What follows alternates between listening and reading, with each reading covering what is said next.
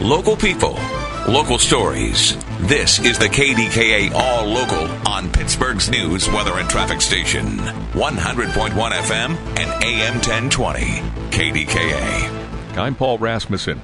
Yesterday, the issue was snow. Today, it's the frigid temperatures.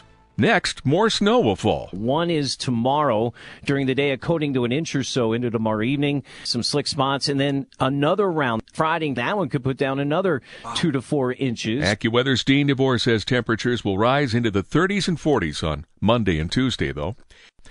This type of weather leads to an increased risk for heart attack.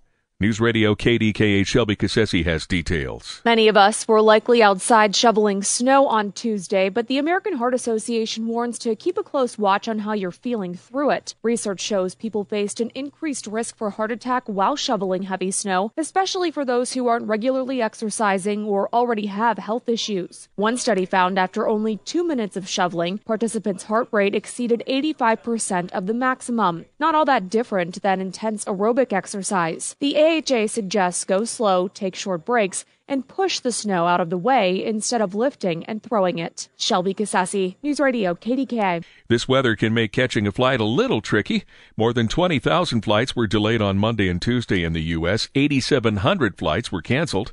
AAA's Jim Garrity says it's not only the weather here, but weather elsewhere that can lead to a delay or cancellation. And generally, whenever you have situations like this or anything that could potentially be slowing down travel to and from the airport, you want to be keeping a close eye on your flight. FlightAware's website shows about 1,600 delays and just over 2,200 cancellations nationwide today.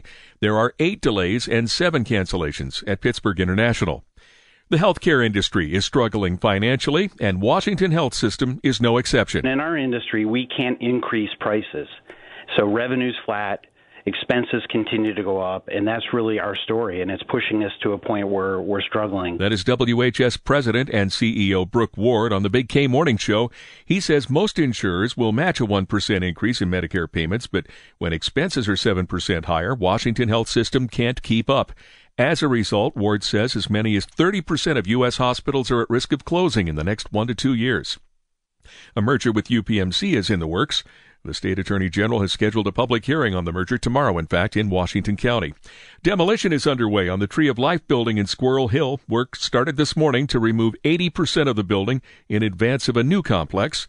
The new synagogue will feature a skylight running the length of the structure with a sanctuary, museum, memorial, and center for fighting anti-Semitism. A write-in candidate for Bell Vernon Borough Council lost the election after more than 3 dozen votes were tossed out. The issue is how Edward Stasko's name was written in. The Fayette County Board of Elections didn't count the write-in votes because there are 2 Edward Staskos on registered to vote in the district, Stasko Sr. and Jr. The Board of Elections says it couldn't determine who should receive the write-in votes, so none would be counted. Stasko plans to fight the result in court and has hired an attorney. A Baldwin Township police officer was arrested and charged with domestic abuse over the weekend. Officer Christopher Fry is accused of assaulting a woman after she refused to have sex with him. Fry is charged with strangulation, assault, and harassment. His preliminary hearing is scheduled for the 29th.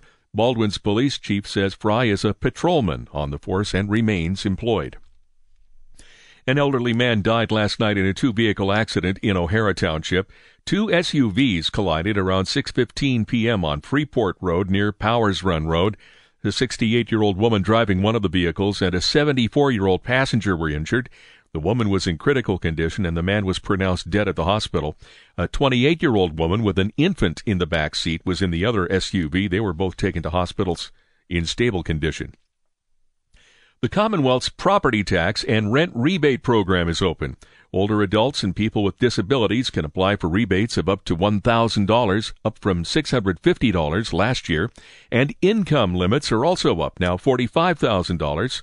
And going forward, they're tied to the cost of living. Residents can apply online through MyPath. That deadline, June 30th. More information is available at the state's Department of Revenue website. There's been discussion recently about converting some downtown office space for affordable housing. Urban League of Greater Pittsburgh President and CEO Carlos Carter was asked about that on the Big K Morning Show. I'd say it's part of the solution. You can make a dent, but it's a smaller dent. And let's face it, I'm not sure how affordable most housing is downtown. So not against it. I just don't think it's really a real solution, but it's necessary to do that. Carter says some government intervention would be necessary to make it work.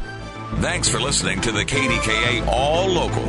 You can follow or subscribe to this podcast in the Odyssey app or wherever you get your podcasts. For the latest breaking news, traffic, and weather, be sure to tune in to KDKA or download the Odyssey app to take us with you wherever you go.